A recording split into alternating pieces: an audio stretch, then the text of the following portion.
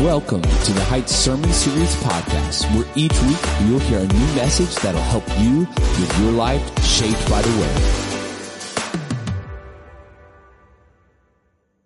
Well, good morning, everybody. My name is Jordan West, and I am... What's up, youth? How you doing? I am the young adult pastor at the church. I feel so welcome. It's wonderful. I really appreciate it. Anyways, I'm the young adult pastor at our church. And you might be wondering a couple things when you hear that title is like, one, what do we do as young adults? And more importantly, I think some of you might be wondering if our church still considers you to be a young adult. And so if that's you, I'll let you know. What we do is anyone between the age of 18 to 35. For those of you that are on the line, I'm very sorry. But for 18 to 35, what we try to do is capture one generation of people and try to collect them together so that way we can learn to live and share the gospel. Now, that's not just something that is, hey, if you're single, if you're in college, that's for any stage of life that you're at between those age groups. I understand that being a young adult means that you enter into one of the most transient stages of life that you'll ever face. You graduate from high school and then you're off to trade school or college, and then every 6 months or so, it seems like something big is happening. You're changing dorms, you're changing roommates, you're changing houses, you're changing your class schedules, and then all of a sudden you leave that and you're thinking, maybe then I'll have some stability, but then you know, maybe you're dating, and then, oh no, you're not dating anymore, and that's really sad. And then you start dating again, and you're happy again, and then maybe you get engaged, and you get married, then you change your career, then you have kids, and oh my gosh, it's just so transient. And so what we want to do is we want to be a place for anybody that's within that age group to be able to connect and learn to live and share the gospel. And so I would love to invite you to be a part of that. We end up meeting at a couple different places, but we have three main meeting areas, and that is one, and that is in the cafe upstairs. And in that cafe at 10:45, we have a group that's meeting right now, actually. And we also meet on Monday nights at 6:30 p.m. That's an off-campus life group. We meet at someone's home. And last week, we actually had 40 people at life group. And it was awesome. I mean, it was 40 people at life group. But you can imagine that being at somebody's home, that causes problems. And so we're actually going to be planting another life group out of that. So we're growing, and it's a great time for you to get engaged in what's going on, because you will not be the only new face there. And our group is really excited about new people coming, because we want to grow. We want to reach more people for the gospel so they can learn to live and share the gospel. Amen? All right, so I have a couple questions. One is, there's a kind of group of people that they're the kind of that like to get ahead. Okay, and so maybe you're watching a TV show and you realize that that TV show was written off a book, and so you want to read the book prior to watching the TV show. Maybe movies come out and there's sequels and whatnot, and you're like, I need to read this before it comes out. Or maybe you're like, hey, I have some homework to do, and I'd rather be ahead of my homework than just be right on schedule with my homework. Or maybe you're like this and you're like, well, Rico preached on Genesis chapter 16, so I'm going to read ahead. Anyone like that in this room that are like get ahead types of people? All right, well, aside from the 7 people that read ahead, you guys are you're in for a bit of a shock today. I just gotta let you know, because we've read some really weird stuff in the Bible. I mean, we've already read about like a talking serpent. That was weird, right? There's a snake and it's talking. Like, what's going on there? It's odd. And then we start talking about the Nephilim. Like, whoa. I mean, that was bizarre. That was a weird Sunday, wasn't it? Like, we're just talking like, wow. I loved it. I thought it was great. That kind of leads you to where we're at today. But then we end up talking about a flood and a God that destroys the world. And then we talk about like all these weird things. And then all of a sudden we get to chapter 17. And now correct me if I'm wrong, but there's no one in here that's older than 99. Is there anybody? No. There's a couple people that are getting close, but no one there. All right, so this 99-year-old man meets with God, and he gets a command. And it's a weird one. And it's one that makes us feel awkward. And so a lot of times what we do is we just kind of gloss over it. But God meets with Abram at 99 years old and tells him, are you ready? To cut his foreskin off. What? That's weird. And surely you're thinking, well, Jordan, you only get to preach once like a year or so. And so you're not going to go there today, are you? Yes, we are. We're going to go there today. We're going to be talking about circumcision. Now, why would we do that? Because that's so bizarre. Like, would you really want to, you have one shot at this, and Randy surely is going to watch the video. And we're going to talk about circumcision. Why? Well, it's because most of the Bible ends up referring back to circumcision as an anchor point for understanding much of our theology and salvation. And so we gloss over this because it's awkward, and yet the Bible is hanging on to it as an anchor. And so I think it's really important for us to be able to unpack what's going on in this conversation and this covenant that happens in Genesis chapter 17. So yes, we are actually talking about circumcision today. Are y'all ready? Last service, the awkwardness could be cut with a knife. And that's just funny for this conversation, right? I mean, that's just funny. And so anyways, look, you already are warmed up a little bit more. It's okay. We're gonna get through this together. But I promise you, when we read what's going on, we'll actually be able to apply a truth to our life. Now, for you men that just got really scared, don't worry. Circumcision is not required for salvation. Okay, so let me just go ahead and get that out of the way too. Please, if you have questions about that, do not come talk to me afterwards. That will be more awkward than what we've already done, okay? We do not want to have that kind of conversation, all right? Are you all ready? Turn your Bibles to Genesis chapter 17.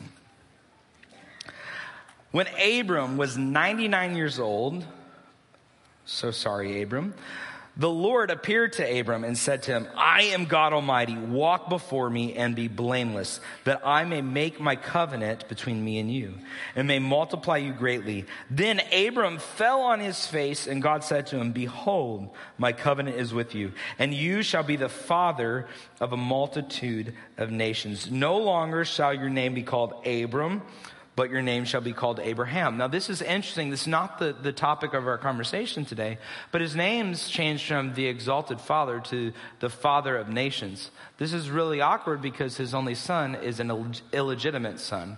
And so now his name has been changed to a promise that has not yet been fulfilled. It's pretty profound. For I have made you the father of a multitude of nations. I will make you exceedingly fruitful, and I will make you into nations, and kings shall come from you. And I will establish my covenant between me and you and their offspring after you throughout their generations for an everlasting covenant, to be God to you and to your offspring after you. And I will give to you and your offspring after the land of your sojournings, all the land of Canaan, for an everlasting possession, and I will be their God. And God said to Abraham, As for you, you shall keep my covenant, you and your offspring after you throughout this generations. This is my covenant, which you shall keep between me and you and your offspring after you. Every male among you must be circumcised. You shall be circumcised in the flesh of your foreskins, and it shall be a sign of the covenant between me and you. That's really important. We're gonna reference back to this, but this is a sign of the covenant between God and humanity. He who is 8 days old amongst you shall be circumcised, every male throughout your generations, whether born in your house or bought with your money from any foreigner who is not of your offspring. Both he who is born in your house and he who is bought with money shall surely be circumcised. so shall my covenant be in your flesh, an everlasting covenant. Any uncircumcised male who is not circumcised in the flesh of his foreskin shall be cut off from his people, for he has broken my covenant. Let's pray. Lord, I pray right now that you would just speak to us today. And in spite of maybe some awkwardness, maybe in spite of a topic that we don't talk about very often, God, I pray that our hearts would be open to whatever you have to say. God, I pray that we will respond accordingly to your word. And God, that we would seek to honor you with our lives. Lord, I pray that you would speak now. In Jesus' name, amen. So, what is something that we can learn from this? Obviously, this is an interesting section of Scripture. Well, the first thing that we want to learn is that, number one, God wants a relationship with humanity. He actually begins in Genesis chapter 17 and says, Abram, be blameless, so I make a covenant with you. God desires a relationship with humanity. And this isn't the first time that we've even seen this in the Bible. We've been going through our study in Genesis, and we've actually already seen this happen 2 other times, and we will see it throughout the Old Testament 2 more times. So we see these covenants. This is what they are. The Adamic or the Edenic covenant, the Garden of Eden. This is what it says. He goes to Adam and Eve and says, I will redeem humanity. The Noahic covenant, we just read about that a couple weeks ago. God actually sees Noah and says, I will not flood the earth and destroy it with water ever again. The Abrahamic covenant, which is what we're talking about today, is that you will have a son. You will be the father of nations, and from those nations you will be blessed, and you will have a land. Then we have the Mosaic covenant, which is with Moses, and it says that the nation of Israel would be treasured by God, a kingdom of priests, and a holy nation. Okay, if they follow the word of God, they will be those things. And then we have the Davidic covenant. The Davidic covenant is with King David, and that is you would have an everlasting kingdom. So throughout the entire Old Testament, God desires to have a relationship with humanity, and he makes these 5 different covenants. Now it's important to understand here that in the Abrahamic covenant, we actually see a couple things. One is that you will have a son. Now this commitment, if you continue reading in Genesis chapter 17, is that you will have a son through your wife Sarai, and his name shall be Isaac. Okay, that's really important because already we've seen Abram struggle with weakness and forgetfulness of God's promise. We've already seen him struggle with weakness and forgetfulness of God's promise. So he says, you will have a son. But not only that, you will be the father of nations. Nations will come from you. Kings will come from you. And from your descendants, all people will be blessed. And you will have a land. Now, it's really cool because now with history and standing on this side of history, we can see that not only did God make a promise to Abram, but he is a keeper of promises and he is faithful. Amen?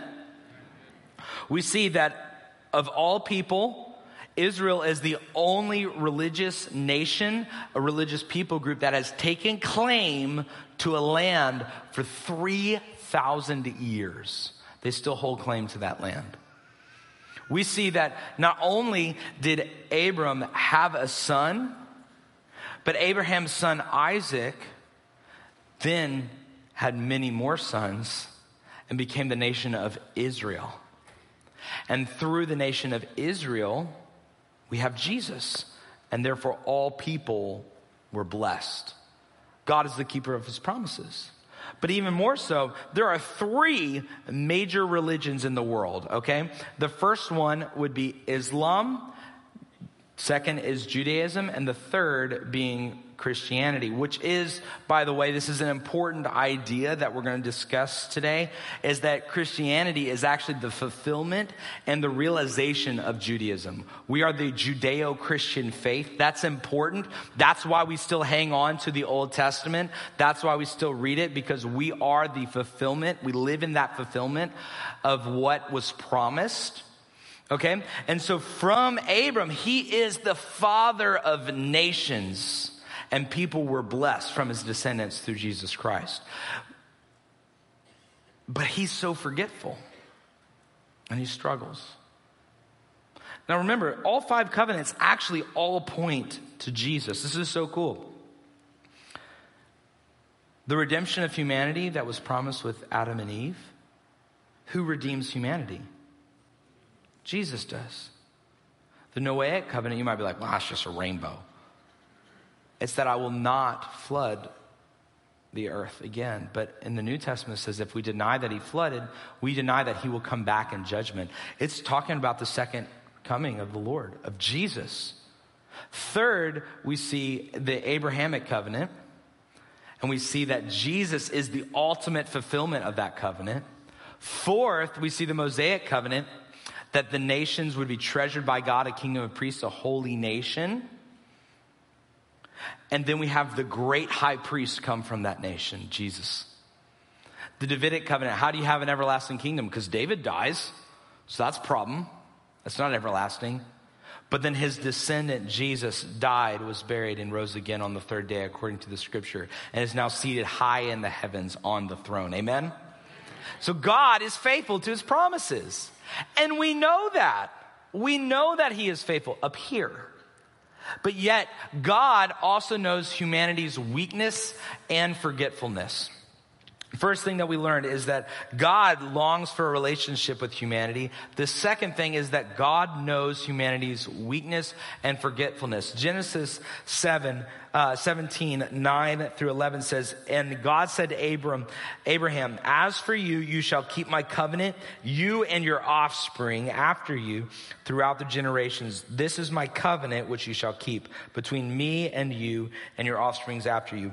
Every male among you must be circumcised. You shall be circumcised in the flesh of your foreskin, and it shall be a sign of the covenant between me and you. The sign of the covenant, that's important.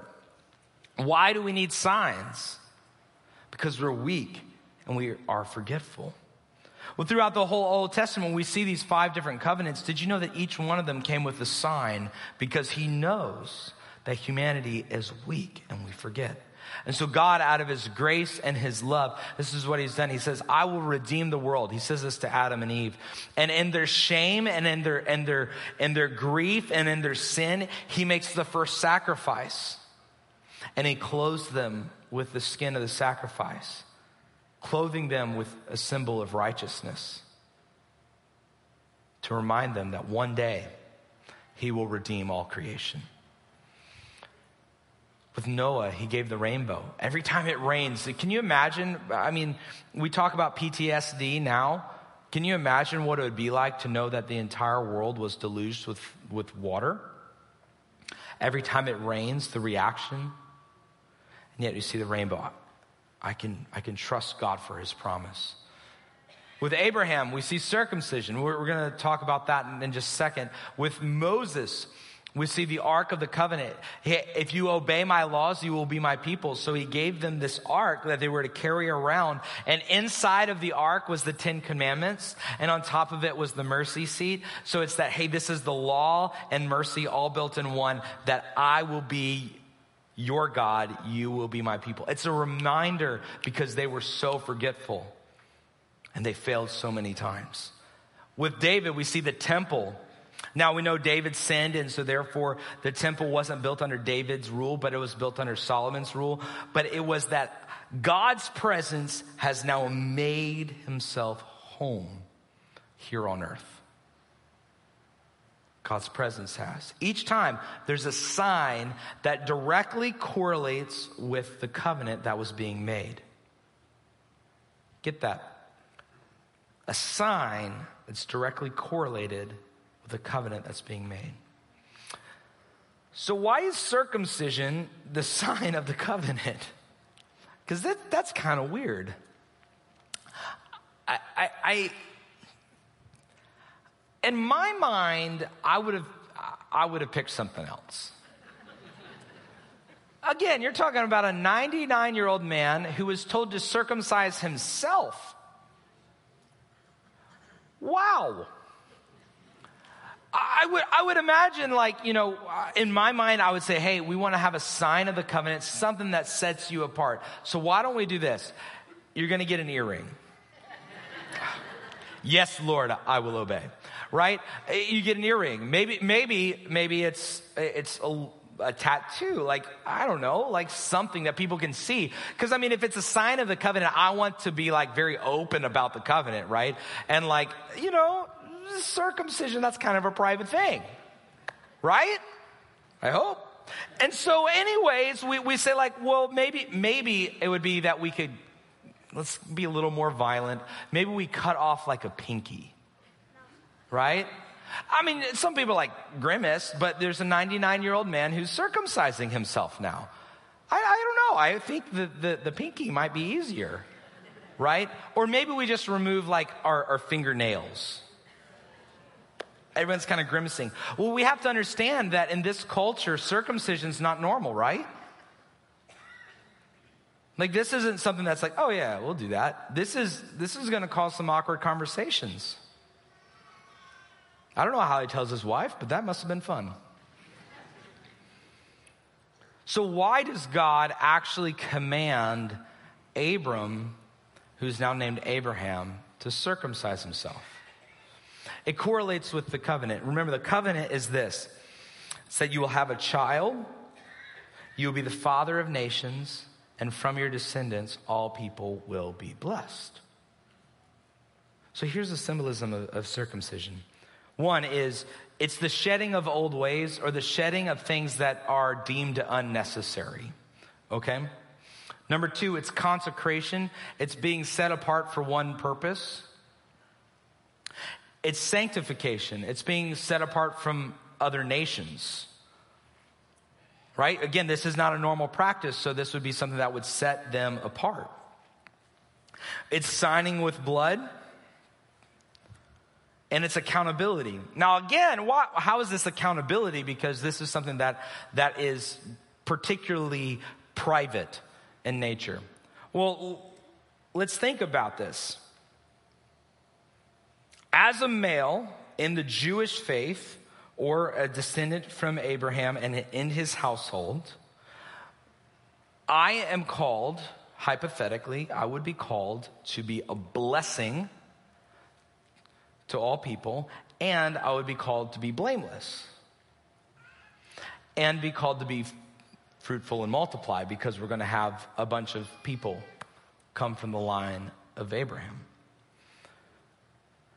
And so by being circumcised, what I would have done, and what the Jewish men and what the descendants of Abraham would have done, is saying, I am under accountability. And there's no way for a Jewish man to procreate. There's no way for a Jewish man to lead his household. There's no way for a Jewish man to enter into marriage and the oneness that causes. There's no way to do that without discussing something. I have made a covenant with God. And for me and my household, we will be a blessing to all nations. And for me and my household, we will walk blameless before the Lord.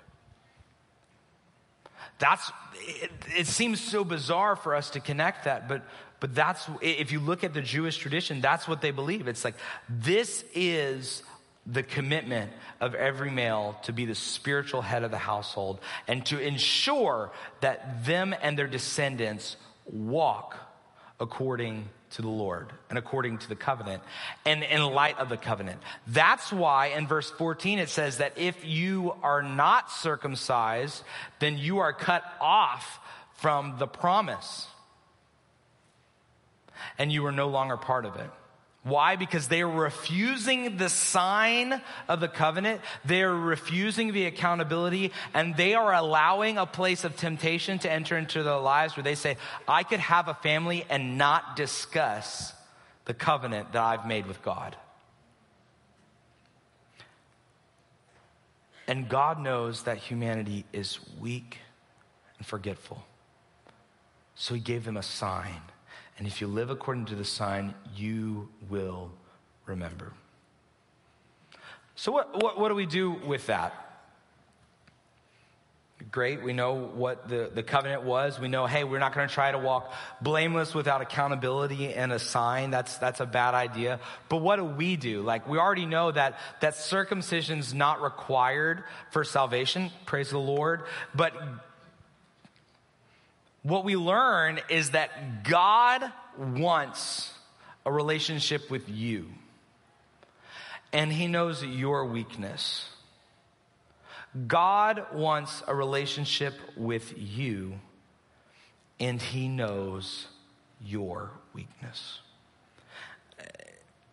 That might not sound profound because we said, well, God knows humanity, and he wants the relationship with humanity, and knows the weakness of humanity. But so many times we try to disassociate with the cross.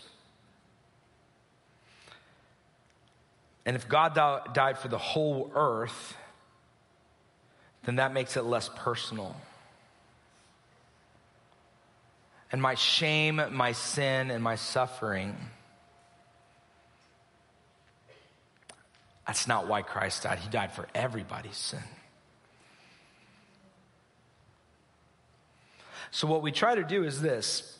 I want a relationship with God, and God wants a relationship with me, so this is a pretty good agreement. But instead of just coming to God and accepting what he's done, what I do is I kind of cower away just like Adam and Eve in my shame and my sin. I retreat a little bit more. And what I hope is maybe I can set some time aside from me and my sin. Maybe some good works. Maybe I'll show up to church. Maybe I'll read the Bible like 3 times this week. And in that, I can kind of clean myself up and make myself feel better about myself and where I am, so that way I can walk forward and approach God. So I clean myself up to approach God. But see, salvation was never from works. It has always been God's work, and he has given us a sign to remember. Salvation was never from works, not one time. So every time that I feel like I can enter into a relationship with God because I clean myself up, I am doing the wrong thing. I will never earn salvation that way. If you feel like you've done everything that you can to have a relationship with God and you have still fallen short, if you feel like you've done all the right things and lined up your life just right, and you're like, I can't quite make it, I just feel so far from God. You know why? Because your salvation is never from works. It will never earn you salvation. It will never, ever, ever clean your heart. Never. And this isn't a new idea. This is one that has been throughout the whole scripture.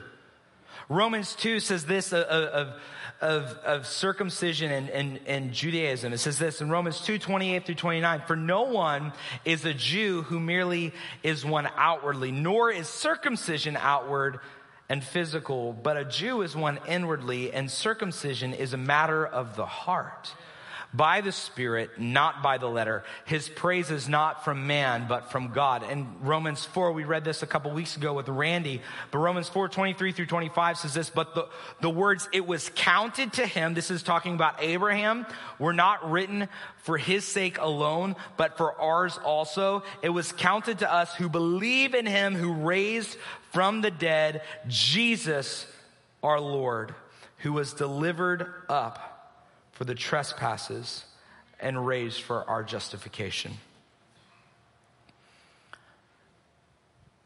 There's something that has to happen on the inside.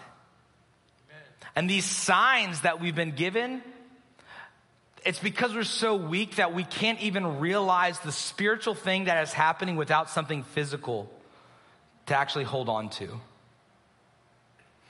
And the things that are moving in the spiritual world, I am so quick to forget. And God wants a relationship with you. And he knows your weakness. So we have these 5 Old Testament covenants. These 5 things that happen, but yet now we have a New Testament, right? There's more to the story. All of those Old Testament covenants point to a person, Jesus Christ. And it points to a new covenant. This is what it says in Jeremiah 31 through 34. Behold, the days are coming, declares the Lord, when I will make a new covenant with the house of Israel and the house of Judah, not like the covenant that I made with their fathers on the day when I took them by the hand to bring them out of the land of Egypt, my covenant that they broke, though I was their husband, declares the Lord. This is the Mosaic covenant that he's talking about that was broken. For this is the covenant that I will make with the house of Israel after those days, declares the Lord. I will put my law within them. I will write it on their hearts. I will be their God. They shall be my people. And no longer shall each one teach his neighbor and each his brother, saying, know the Lord, for they shall all know me. From the least of them to the greatest, declares the Lord. For I will forgive their iniquity, and I will remember their sins no more. This is the covenant that God has made with humanity. This is the covenant that God has made with you. And this is what he says at the Last Supper. He sits down with his disciples, breaking the bread and taking of the wine. He says, this wine, this is the blood of the new covenant. And through Jesus Christ, your iniquity will be remembered no more. This is the blood of, every single one at the table would have known exactly what that meant. This is the blood of the new covenant.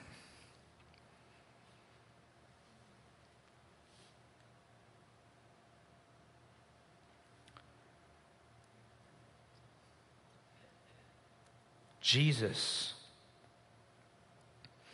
is the fulfillment of everything in the Old Testament. It says this, that Jesus died, he was buried, and he rose again on the 3rd day according to the scriptures. So that all who call upon the name of the Lord shall be saved.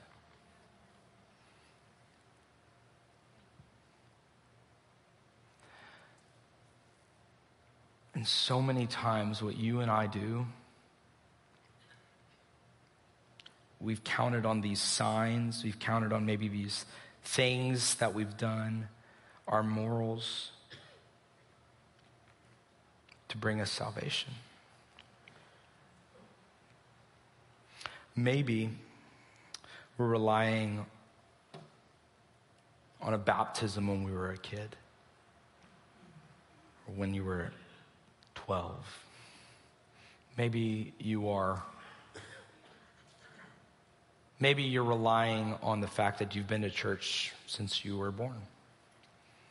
Maybe relying on the fact that your father or your grandfather was a preacher.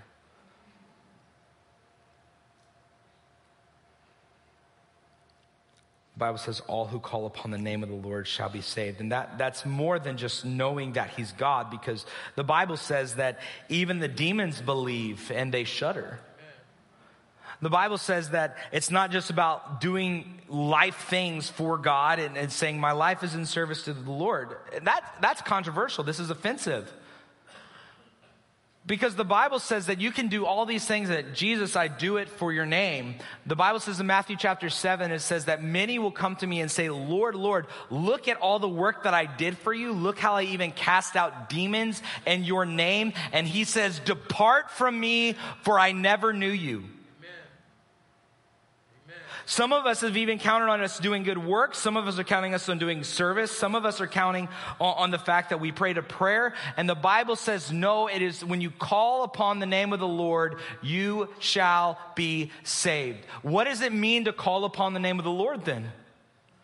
It means that you actually say, Jesus Christ, You are Lord of my life, and I surrender unto you.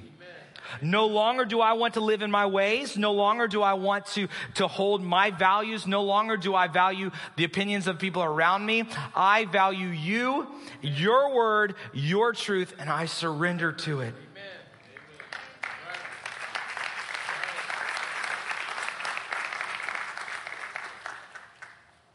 And then you will be saved. But only then. So we have this idea that we can have salvation, and yet we're so forgetful. And he thought that was challenging. This is even more challenging. I've wrestled with this. It burdens my heart at a level I don't even understand. Philippians 1 says, I am sure of this, that he who began a good work in you will bring it to completion in the day of Jesus Christ our Lord. You know why Paul is confident of that? Because of their partnership with the ministry. And statistically, 95 to 98% of people who claim to know Jesus Christ as their Savior will never share the gospel with anybody, not even once. Right. I have questions. Are we just, do we not believe? Have we not actually called upon the name of the Lord? Or are we just living in rebellion? Because remember, this all connects back. We live in the fulfillment. So if the Abrahamic covenant tells us that his descendants will be a blessing to all people, and then we see that in Romans that the Christian faith is grafted into that promise, that means you and I ought to be the carriers of the promise and carriers of the blessing and carriers of the gospel and ministers of reconciliation between God and man throughout the whole earth. We ought to be a kingdom of priests to God. Amen.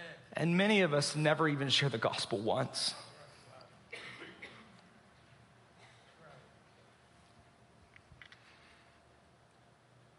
We need a reminder because we are so weak. We are so weak and so forgetful. So what has God done to give you a reminder? He's given you two things. One is the Lord's Supper. Every time that you come together as a church, you take of his bread and your wine. You say, Lord, I know that I have committed my life to you and I am a carrier of this promise. The second thing is baptism. Why do we baptize people? It's because Romans 6 says this. What shall we say then? Are we going to continue in sin that grace may abound? By no means. How can we who died to sin still live in it? Do you not know that all of us who have been baptized in Christ Jesus were baptized into his death? We were buried, therefore, with him by baptism into death, in order that just as Christ was raised from the dead by the glory of the Father, we too must walk in newness of life. That's why we believe we should be totally immersed. We go completely in the water and come out. Why? Because my life should be completely in the name of Jesus Christ. And when I stand up, I walk in newness of life. When I call upon the name of the Lord, my old ways are gone. I've been crucified with Christ, and I no longer live, but Christ lives in me. And now the life I live is for Jesus Christ and Jesus Christ alone. And I need to be reminded of that. I need to have that accountability because I'm so forgetful. And so I know there's like this whole thing about preaching to the choir, and then there's this whole thing about like preaching to the church, to come to the church. Like, I get that. But why do we come to the church? Why do we gather here? It's because Hebrews 10 tells us this. We ought not neglect to gather together as some of us have, but instead meet together on a regular basis so that way we can spur one another on to good works. Meet together with other believers so you can remind each other that we are saved in the name of Jesus Christ and we ought to live like it. Why do we come together and sing and worship? Because Colossians 3 tells us that when we sing, we teach and admonish one another, singing psalms, hymns, and spiritual songs with gladness and thanksgiving in our heart, so that everything we do, whether it's in word or deed, is glorifying to God. We come together so that way we live out the promise. We live out the covenant that God has made with us. Amen? We have to be careful Because our hyperfixation on moralistic living, what I mean by moralistic living, just doing good, is the same heart of relying on circumcision for salvation. It's the same. What do I mean? Well, you know what we tell people when they say, man, my life is, it's really in a mess. We're like, well, you got to clean up your life. We need to start coming to church.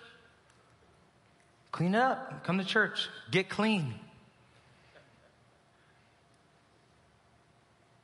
This is what Galatians says. Galatians 5:7-12 says, you were running well. So who hindered you from obeying the truth? This persuasion is not from him who calls you, because a little leaven leavens the whole lump. I have confidence in the Lord that you will take no other view, and the one is troubling you will bear the penalty, whoever he is. But if I, brothers, still preach circumcision, why am I still being persecuted? In that case, the offense of the cross has been removed. I wish that those who unsettle you would just go ahead and emasculate themselves. It said, hey, if you're counting on circumcision to save you, you might as well chop the whole thing off. That sounds offensive. You're like, oh my gosh, I can't believe he said it. Paul said it. I'm just quoting scripture. All right. Now listen. And when we do, we offend the cross. Because it is through Jesus Christ and Jesus Christ alone that I am saved. It's not by coming to church. We come to church as a sign, as an accountability. You inviting your friends to come to church is a great thing. You ought to do it. But that is not what saves them. It is only Jesus Christ who saves people. And when we call upon the name of the Lord, we shall be saved. This is how it happens. Colossians 2:13-15 says this, and you who are dead in your trespasses and the uncircumcision of your flesh, God made alive together with him, having forgiven us all our trespasses by canceling the record of debt that stood against us, along with its legal demands. This he set aside, nailing it to the cross. He disarmed the rulers and the authorities and put them to open shame by triumphing over them in him. Jesus Christ has provided our salvation. If we believe that this is the continuation, if Jesus Christ is the new covenant, if we believe that, then we ought to live in light of what Jesus has done. We ought to be a blessing to other people. So here's what we do. This is a whole lot of ideas. This culminates. This is how we apply it. 1, do not rely on signs to save you. Do not rely on signs to save you. Signs of the covenant won't save you. The covenant will. So baptism, good works, all those things, the fruit of it, like all of that, if you're just relying on that moralistic living, it will not save you. Amen. Jesus Christ will save you. Amen. Don't rely on signs. And if maybe you have, and that's all you've ever done, but you've never called upon the name of the Lord and surrendered your life, I challenge you to do it today. Today is the day of salvation, says the Lord. So go, leave here once we finish. Go through these double. You can go before we finish. I don't care. Go. This is important. All right? Go through these doors. Go to that connection desk. Somebody there wants to speak with you. Why? Because this is the greatest thing that's ever happened. Right? If you have not called upon the name of the Lord, do it today. Maybe you have, but just like in Genesis 17:14, those who refuse to be circumcised are going to be cut off. Why? Because we're so forgetful. Maybe you have been saved, but you've not actually become a part of our church or been baptized. Man, you really need to pray about that. You can also go through those double doors and be baptized. Why? Because we are weak and forgetful, and we need accountability. I need accountability in my life to live this out. You need it, and we want to come alongside as one people group to serve the Lord. Amen? We want to love, encourage, and guard one another. So go through there. Let's get you baptized. Be a part of it. Have the sign of the covenant so you can always look back. I was baptized on this date. I know that I am made new. Every time you doubt, I have this confidence because I have this sign. We need something physical to connect with the spiritual reality, and the Lord gave it to us. Praise God. Amen? Lastly is this. You need to walk in newness of life. If you've done those things, walk in newness of life. Be a blessing to all people around you. Carry the gospel, the good news and share it. 95 to 98% of us won't ever do it. Walk in newness of life. Because when we share the gospels, people's lives are changed forever. Do you believe that? Then walk in newness of life. Let's pray. Lord, we thank you so much because you have done an amazing work. God, we just praise you. We praise you. We praise you. We praise you for your cross. We praise you for your death, your burial, your resurrection. Lord, I pray that we walk in newness of life. Give us strength, oh God, to be your church, to be your people. Lord, we love you. We worship you. In Jesus' name, amen.